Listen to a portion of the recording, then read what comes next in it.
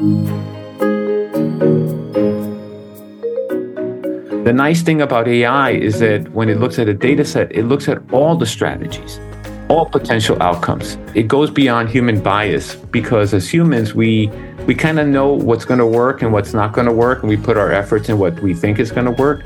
But AI can free us from that and look at all of these things that we thought were not possible.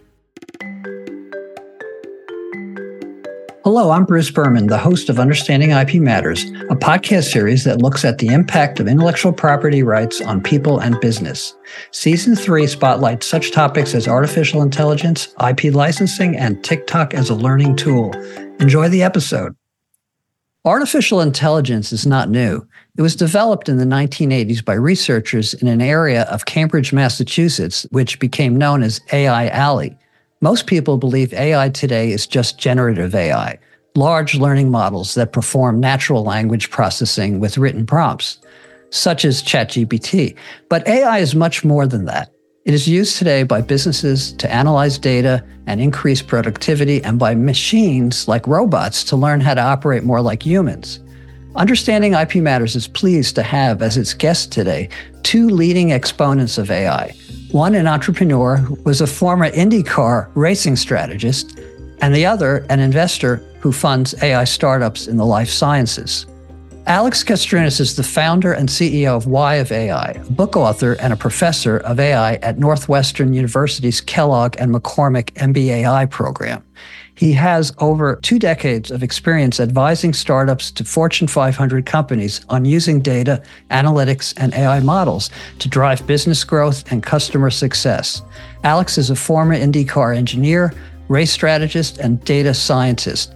His experience applying analytics to make smarter, data-driven decisions in racing now helps businesses gain a competitive advantage in their industry.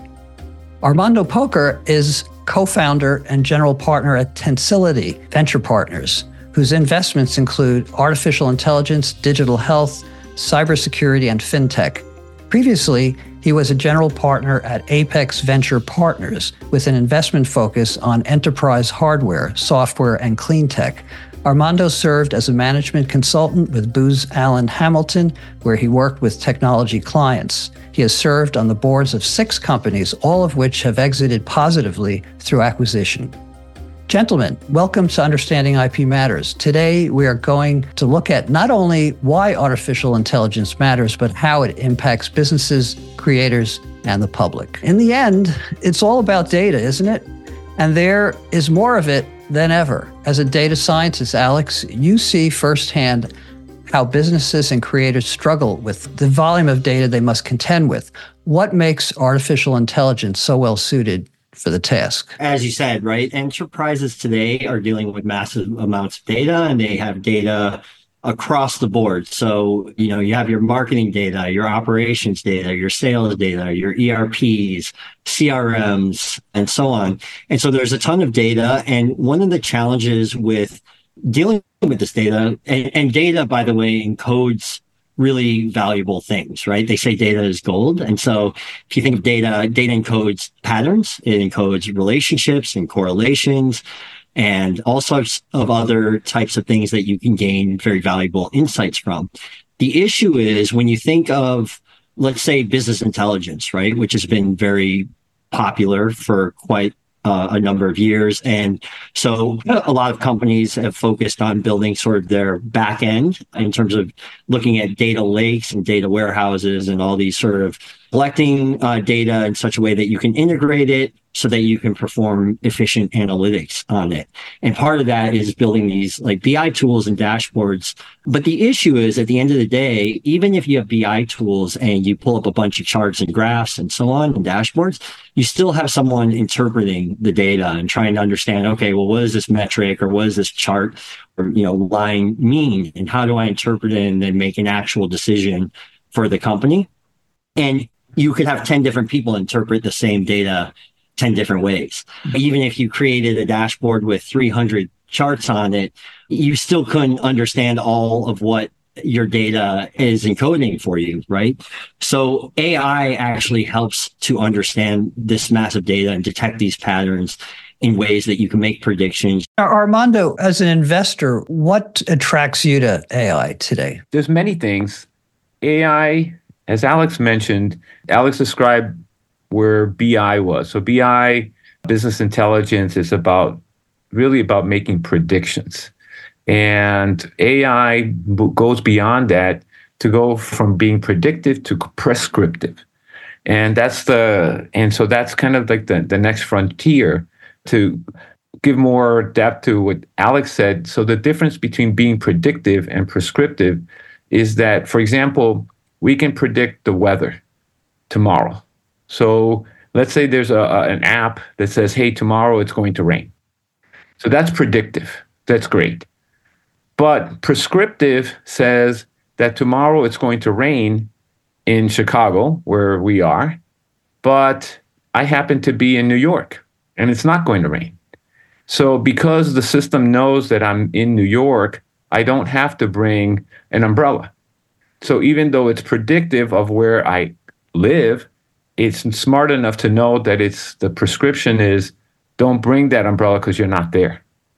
So that's that next level of intelligence where that is very, very important about not only taking those graphs that Alex described, the 300 graphs, which is great, but it forces a human to make a decision and interpret that. But then the system will be able to make a recommendation and say, okay, this is what you should do. Or here's an idea, or here's 3 ideas, or here's any number of ideas of things or number of possibilities.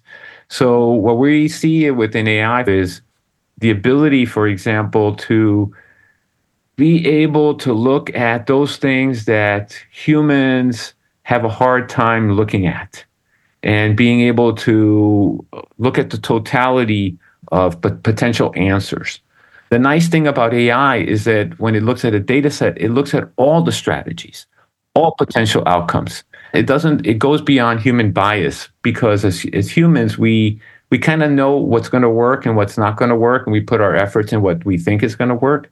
But AI can free us from that and look at all of these things that we thought were not possible. Now, data drives value, but it is not necessarily or easily protected under intellectual property rights. So you have this data, this valuable asset, if you will, but the techniques for analyzing data may be protectable. We don't think that the techniques for analyzing the data are necessarily protectable.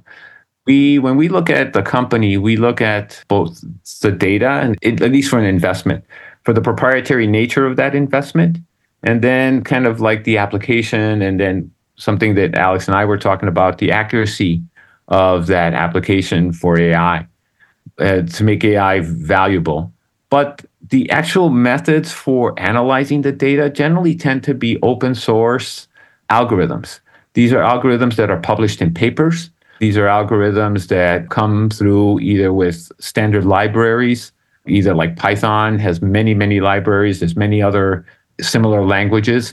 So the analysis method is not generally protectable, and you don't want it to be, because you want to be in a position where you want to be able to leapfrog to the latest method, the latest technique, especially as it comes out of universities or out of common knowledge like open source. So what is proprietary within regard to an investment? You're investing in this company and they don't have proprietary techniques, and the data is open and the source is open in terms of the platform. So what are you protecting? So not all data is open. All data is maybe available, but you can create your own data sets.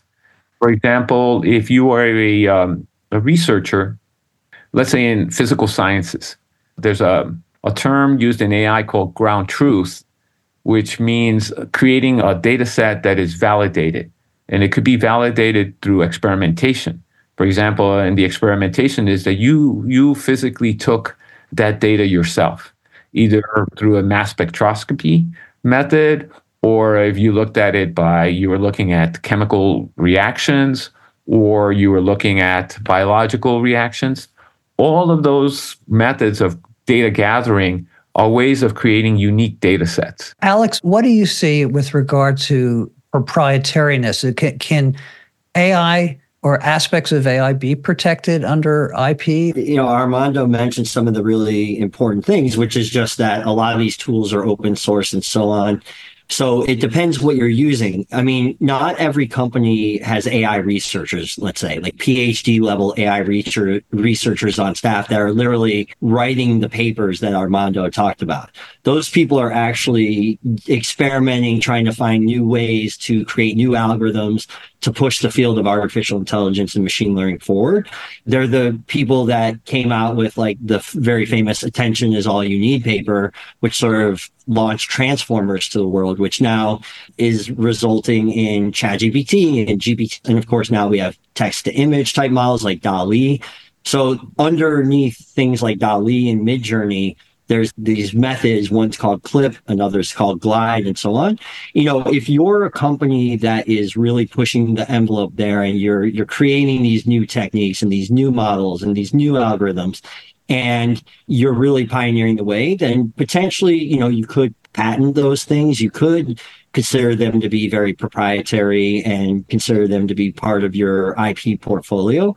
The question then becomes, are you going that route? Like an OpenAI, right, is very proprietary in that sense. And they're certainly, just like Armando mentioned, DeepMind, it's some of the largest, what I would call AI research firms, and the leaders are organizations like OpenAI, DeepMind, Anthropic, Meta. Meta is very advanced in AI and is pushing the envelope there. Google as well. And so do they keep it proprietary or do they open source it? In the case of Meta, they have Llama and models like that. They've chosen, even though they're advancing the field and they're pioneering the way, and they could have proprietary sort of methods, if you will, and algorithms, they're choosing to open source those.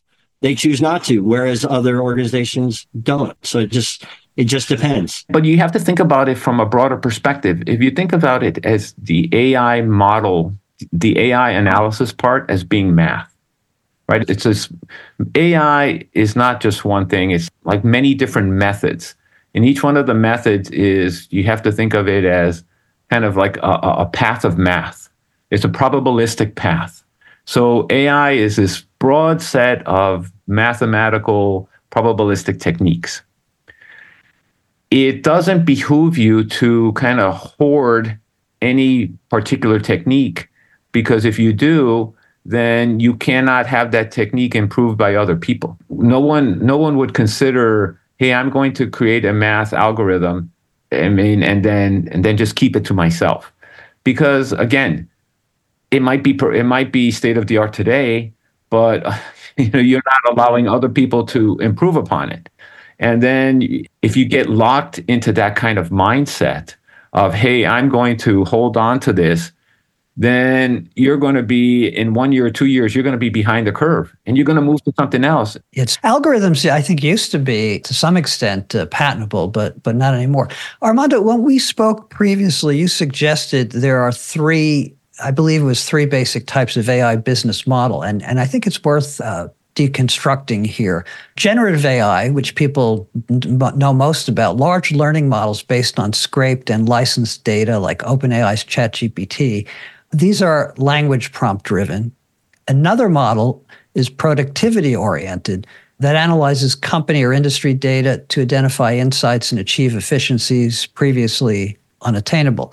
And finally, there's what I call machine learning, training robots and other devices to better mimic human actions. Am I missing anything? Well, I think you have to think about it. When you think of a big enterprise, you think of, there's like probably right now 3 vectors where AI is being used in the company. Like you described, one of them is within your engineering teams. They will probably use a bunch of models with proprietary kind of data, company data being proprietary. And they can create a number of things with their own models. But then that's kind of an engineering research, and then it moves into production. But then you might have the people in marketing or people who are using the third-party API-driven kind of large language models. They would access ChatGPT through those APIs, and so that's a path. And then the other one, where you describe the productivity, is the AI that's coming from the big tech vendors. It comes from Microsoft. It comes from Zoom. The people were using here. It comes from Salesforce. So that AI that comes from the big tech is really around helping people become more productive and helping them do more with, the tools that they have. But you can also see another way of thinking about it, that when you think about it from IP, these are all different ways that IP may leak into your organization, right? There's a concern that IP will leak out to OpenAI through the third-party vendors. You might be concerned that you're using Google Drive as Google's looking at your models, at your data. That there's three, and then your internal people may be doing something that could potentially leak data, depending on how they construct it. So you can look at it as three places where AI is being used. You can look at it where three places where AI is potentially, there's data leakage, or three places where there's potentially IP creation. There's different ways of looking at the same thing. I think at the end of the day, the big question that organizations need to ask themselves is whether or not they want to keep everything in a secure environment where their IP is protected, it's secure, it's using models that they control. Like maybe they have a cloud built on Amazon or AWS or GCP or Azure or whatever, and they could create what's called a VPC, which is a virtual private cloud with its own, gateway and security mechanisms, and all their data is in the back end in that cloud. And they deploy LLMs. Let's say they're creating a conversational interface on top of their data, going back to what, Armando mentioned as grounded knowledge. So you have your sort of knowledge base, and you're building this conversational system on top of it, maybe even using some of the latest sort of patterns like retrieval augmented generation, or what they call RAG for short. But yeah, companies really have to make that choice if they want to have that and keep it all in-house and secure, or if they want to have the potential of sending proprietary company data to OpenAI or whoever else, where then it becomes really important for these companies to read the privacy policies essentially of these organizations. Because, I haven't read OpenAI's recently, but I know earlier when they were sort of first launching ChatGPT, it said pretty plainly that, for quality control and so on, people within the organization, like engineers at OpenAI, could read the prompts and read what's being sent to their APIs. And there could be, once the buzz hits the public and the hype, everybody's going in, oh, I could use OpenAI to send an email. Maybe they're writing in there, hey, help me write an email about this new drug that we're, if it's a pharmaceutical company, we're using these molecules, and help me write an email to describe that to some experimentation lab that we partner with. And you just gave away the formula of the thing. Or I don't know, I'm just totally winging it here on an example, but I'm sure a lot of people right away were just sending proprietary information and data, and maybe even customer data in prompts right off the bat, because there was there's no governance in place. I think these organizations need to catch up with this stuff and sort of start putting SOPs and policies, internal policies in place, saying, hey, it's fine to use these tools if you're going to use the third-party ones, but you need to not be sending that kind of stuff. Just last thing I'll say here is, I think in the end, there's two major pressures, if you will, happening from the market, especially the enterprise market today, on these research companies and LLM creators. And that is, one, it can't hallucinate. If it hallucinates and it's not trustworthy, then it hampers adoption and people won't want to use it at the enterprise level, let's say. And then secondly, it goes back to that question of open source or having it all in-house in your own cloud and so on. If you don't have that, then there's just a lot of risk that exists, right? So I think even the proprietary companies like OpenAI, they're working on the open source versions of things and the things you could deploy in your own secure environments, because you kind of have to. This question is maybe more directed to generative AI, but the speed of the internet and access to content make it feel like everything is free or should be. There's a great promise in AI and machine learning, but concern about transparency, privacy, misuse of rights. We touched upon some of these things. How concerned should we be? Well, I think that we should be somewhat concerned, but we know that there's There's things that we already know. We know that there are civil rights and civil laws that are in place right now, right? You can't fraud people. You can't libel people. You can't scam people. There are a lot of things that you're not allowed to do. And so as we establish more and more governance around these AI models, which Alex referred to, and the governance is coming, we still are going to live within the construct of existing social laws. And there's starting to be more and more things about new laws being created about what can be transmitted. For example, what kind of images can be created, what images can be transmitted. And I think that, so on the one hand, at the big picture, that we're going to go into like a death spiral with AI, I'm not concerned. We've been very effective in suing people and, putting people in jail for many kinds of these kinds of crimes. However, I think that from an enterprise perspective, you should be concerned about the leakage of your data in the same way that HIPAA is a law that says you cannot disseminate, proprietary medical data. Well, we got to comply with HIPAA. We have to comply with these laws. And so what we don't have is the governance yet to be able to verify that the laws are being complied to. We have plenty of laws, and it's a question of that. And I think the other thing would be is just the IP leakage, the concern. That's not a law. That has been happening since the beginning of time, right? People having kind of different ways that data comes out of the organization. And then if people trade on it, for example, it's called insider trading. Well, insider trading was an example of IP leakage, right? And then somebody doing something with it that was illegal. And then eventually that it circles back. In generative and other AI models and data sets can be a mystery. And a lot of unlicensed content gets scraped and included whether the owner likes it or not. Unlicensed is sometimes under fair use, sometimes not. It still is yet to be determined what some of the data sets are comprised of. The lack of transparency is troubling. Can anything be done to improve this? Yeah, this one's very interesting. And obviously, or maybe it's not so obvious, but I think we're going to see a lot around the legal aspects of this, right? And probably going up to the Supreme Court in the not so distant future in terms of the copyright issue, potential copyright issues. Obviously, we're seeing the strikes that happen in Hollywood with SAG-AFTRA and everything else. It's a concern, especially for creative people that make a living creating content. It's interesting. I have various ways of thinking about this. On the one hand, what's interesting is that humans learn the same way, right?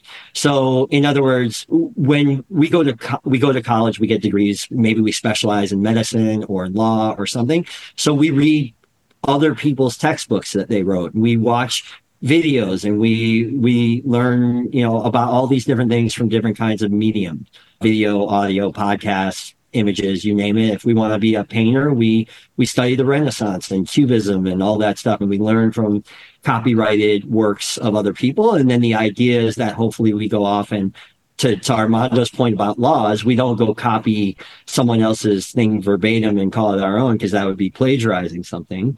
But rather we remix, we use everything we've learned of other people's content, and we use it to create new and original and creative things that we present to the world.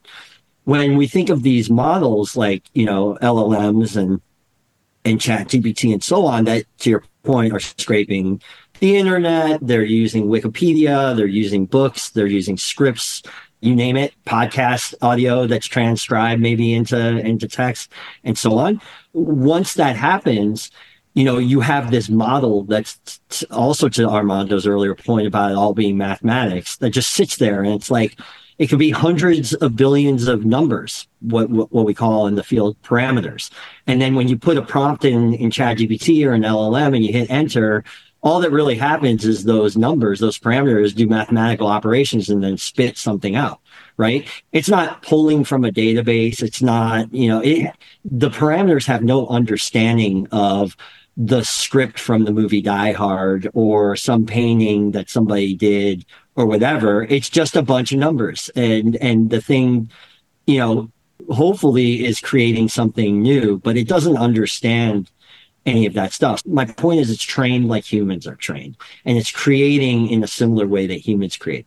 Now, that being said, what it really in many ways comes down to is copyright laws and where they stand and whether or not they're even updated enough to handle this AI thing that's happening. And then secondly, what are the terms of use on these sites, right? Like if like a LinkedIn or Wikipedia is open, but other sites in their terms of use say, hey, it's not okay to scrape our data. It's not okay to use our data and this and that. And then people are out there scraping it anyway and using it. That's a different question. That becomes, you know, not only becomes a copyright issue, it also becomes like a violation of terms issue and other things. I don't think it's as much that they don't want their data to be scraped, but they want to be compensated for it. Sort of like the actors, you know. Actors, I don't think they're against using their image, but they want to be paid. I think you're right but you're starting to see that, right? You're starting to see, for example, like New York Times demanding they get paid for their content. But that's going to happen. And I think that as more and more of those things happen, a lot of this will kind of settle out, right? The issue is not so much that, hey, you're using my content, that I'm not getting paid. And this will all get figured out slowly, but it will be. But, you know, you saw even like last year that AI generated, diffusion model generated AI images were not copyrightable, right? So that's a clear thing, right? So that stops that. So more and more will be clear.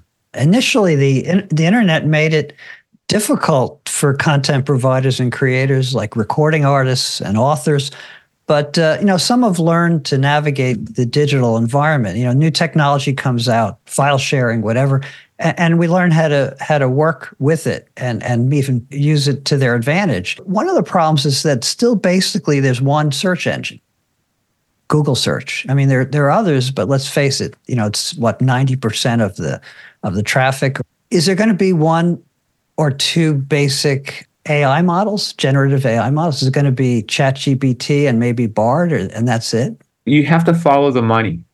So if you look at the investment in generative AI, the bulk of the investment is coming from big tech companies.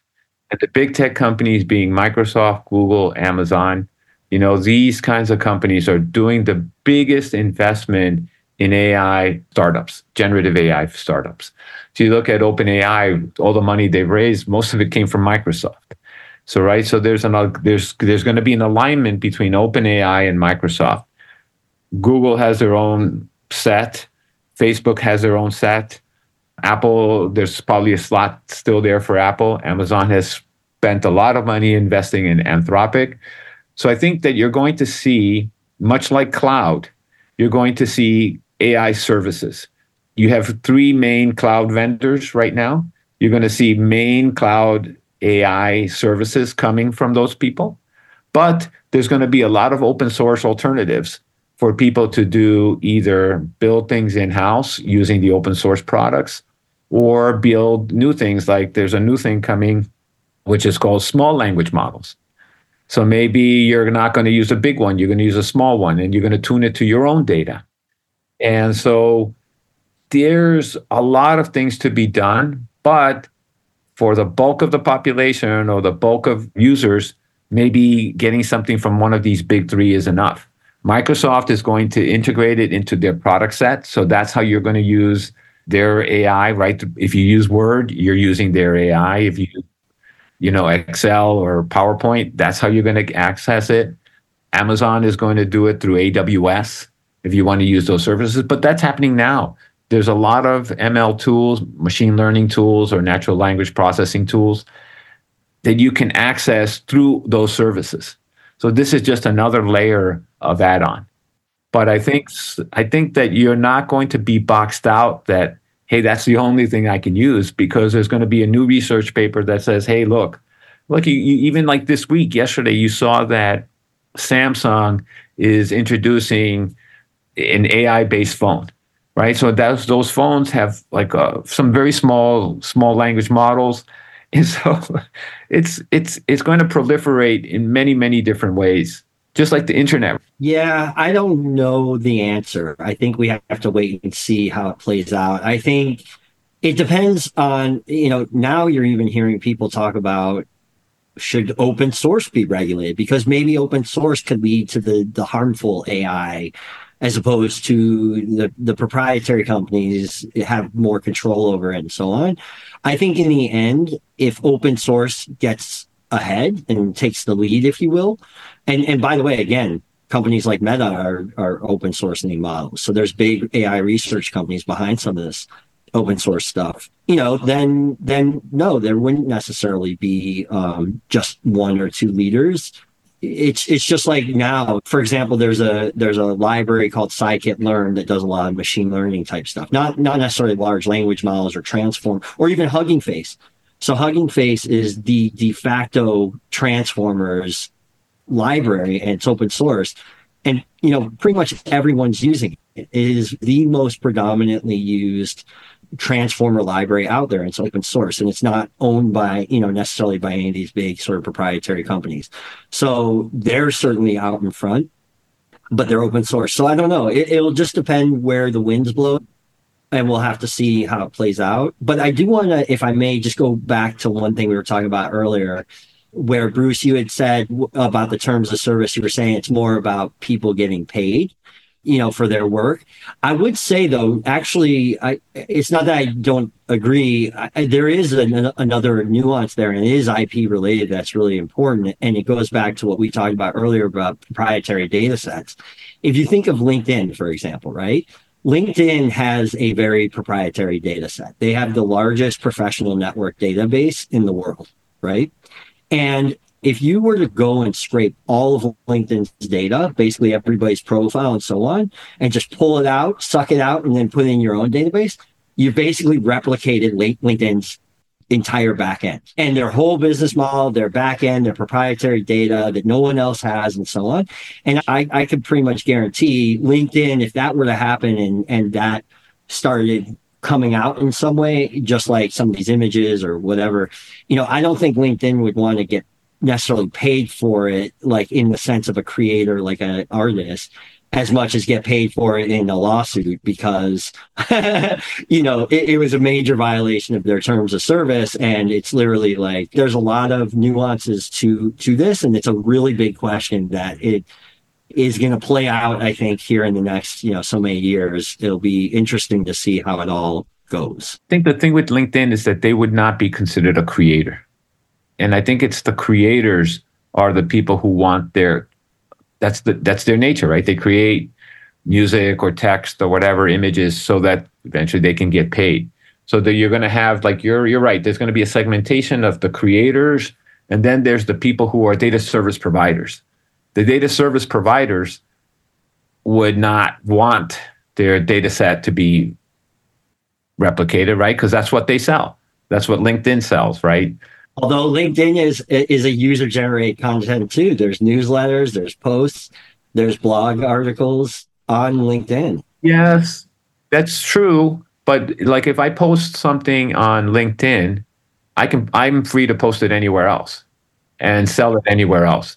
So in that sense, LinkedIn does not own that, right? They are a data service provider in the same sense where, like, Experience is a data service provider on people's, financial conditions, and all their transactions. But I could also, it's mine. I think that you're right. You're going to see creator kind of IP litigation. Then there's creator, data service provider information. And so they're all going to be treated differently. I should mention before I forget to our listeners, both Armando and Alex are going to be speaking at the IP Awareness Summit in Evanston at Northwestern on March 28th. And those of you who can make it, I think you'll find really interesting discussions going on about artificial intelligence and intellectual property together. Armando, some of your investments are in life science or medical research companies.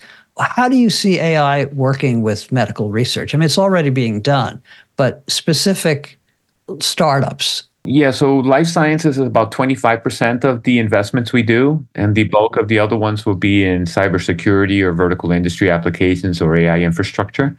But life science in particular, there's two kinds of models. One of them is AI-driven drug discovery. And AI-driven drug discovery is really around taking a lot of physical data, either biological data or chemical data, and being able to look for patterns or new kinds of formulations that people haven't thought of. But doesn't big pharma do this already? Well, we humans are limited. We're limited by what we know. So if you think of it, most of the time, you're right. Let's say you have people who are PhDs. In order to get a PhD, you will know a lot about a certain topic. But by the fact that you spent 7 years learning about that topic, you didn't learn other topics next to it, right? It's just by definition, right? You're not no one is the PhD of everything. You're right. If you knew, this one thing. And so what happens many times is, yes, we know these things, but we also, by the fact that we know these things, we also know that these things will not work. And once we know that those things don't work, we have bias is the wrong word, but we have a tendency not to try. We don't try things that we know don't work. And what AI drug discovery does is it tries things that we know don't work to see if they could work. And many times they do. And then the reason is because we're too tied on one vertical in one silo. And so, yes, so pharma can do this, but historically, startups move very fast. Startups can create new data sets very fast and then use the very new techniques to be able to generate new formulations. This has been done since the beginning of time. So pharma's model many times is, yes, they do a lot of in-house, but they also buy a lot of startups once the startups have those formulations tested and gone through FDA clearance. And then there's another model which has to do with behavior change for humans. And so we have done investments in things like nutrition and mental health. And what we found is that, at least on the clinical side, a lot of things around mental health are around behavior change or understanding humans. And the fact that humans go off the rails. We go off the rails in what we eat. We go off the rails and maybe in what we think or our emotions and things like that. And we used to think that AI was great because AI could be able to predict and prescribe. What we found is that humans, in order to change behavior of a human, the biggest behavior change is not that we don't know what to do. We all know we should not eat, like that big piece of cake followed with a Coca-Cola. But the problem is, how do you get back on the rails? And the human is the one that brings you back on the rails. That said, hey, it's okay. It's okay that we had something happen last night. Let's continue. The machines are not very good at that. We don't have empathy. AI for empathy is like decades away. So it's a human that brings you back. So the AI in those cases where you have human behavioral change is really is a back office kind of thing, which says, hey, this is a likely thing to happen. And then a human has to go in and then implement the change or try to bring the other human back onto the right path, no matter what the first human did. So in that case, that model for AI is really around analytics and prescription, but not directly to a human. It's to a care provider that will then work with the human. Your mention of what is called negative know-how, or what doesn't work. I once wrote an article about negative know-how and how it's an overlooked value, but I think you're addressing how to mine it. Alex, we're getting towards the end of our time. I wanted to ask you about your experience with Indy Racing. You were a race engineer and you applied AI principles. Yeah, and actually I could draw an analogy back to the drug discovery piece too, in that. So yeah, worked in INDYCAR racing almost 10 years, ran Andretti Autosports vehicle dynamics and data science program. which supported a 4-car INDYCAR team. And the thing with INDYCARs, and it actually, I was going to add to what Armando was saying with drug discovery, is it's also a problem of permutations and combinatorics and almost an infinite number of potential solutions and combinations. So for example, in IndyCar racing, not just the Indianapolis 500, which is the marquee race of the season, but there's actually usually like 18 races worldwide that take place, and they're all different track configurations. So for a given driver in a given track in a given conditions, maybe it's raining, maybe it's windy, maybe it's hot, maybe it's cold, all these different things, the goal of the engineers is to tune the race car to make the car go as fast as possible, essentially, which means win the race by getting to the finish line at the end of the race before anyone else does, right? And in these cars, you have like 80, 90 sensors. You're collecting every kind of data you can imagine: temperature, pressure, wind speed, distance to the ground, forces through the suspension, and so on. And you could tune so many things: spring rates, damper settings, wing angles, ride height, gear ratios, differential settings, and so on. So it becomes really an infinite combination of things that, as the engineer, any tweaks you make could either make the car faster or slower or more safe or more dangerous for the driver and more out of control and so on. And so how do you choose the best settings for the race car to go as fast as possible at a given track under a given set of conditions with a given driver? So it's similar to how you choose all the best molecules to put together and assemble the best drug, effective ingredient of a drug that has the biggest impact on some efficacy that then treats a condition, right? If you, in IndyCar racing, oftentimes in qualifying for a race, the difference between pole position, first place qualifying, and 15th place is hundredths of a second. So you're trying to squeeze the littlest last drop sometimes out of performance of the car with this infinite combination. Just like with the drug thing, if you could just barely improve one of these effective ingredient efficacy characteristics, that might save tens of thousands of lives. So that's really what we were working on, is you're just dealing with massive amounts of data. How do you make the most sense and insights out of the sensor data, the driver qualitative feedback, and turn that into actionable insights as quickly as possible in the race car setup. And then when the race is happening itself, you do the same thing with race strategy. Historically, that person who could take all those variables and do it in real time is the genius. This was the person that we call the genius who has the insight. And that's what AI tries to bring to others, because there's not too many of those people who can take all of those 100,000 factors that Alex described and tell you, okay, this is what you need to do. And people talk about gut and we talk about feel. And that's what makes maybe the best driver compared to all of us, different, right? They can put them all together all at once. But, the AI is trying to get a machine to do that. What one or two ideas or concepts would you like to leave listeners with? I think the biggest thing is that AI is a set of math. And it's not only math, it's probabilistic math. So anything that it just gives you the probabilities of something happening, but it's really math-based, and all the models are really math-based. So it's not, so if there's anybody who's concerning, hey, there's like this thing is thinking, or it has conscience or something like that, I think we're years away from that. Alex? Yeah, I would just say learn about AI, learn how to write prompts, learn more about it, learn what you can do with it, whether for yourself or your organization. We are now in a world that is, we're seeing a lot more AI stuff, and it's going to keep going. It's not going backwards. The sort of train's left the station. And so I think it's really important for people to understand it as well as they can, not necessarily become an AI expert or a data scientist or machine learning engineer, but just understand it and start to figure out how you can use it in your daily lives and work.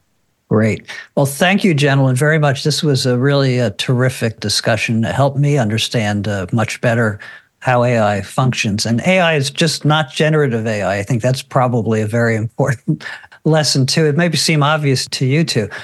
I'll see you on March 28th in Evanston, both of you. I look forward to it. Thank you so much. Thank you. Good to see you both. Bye-bye.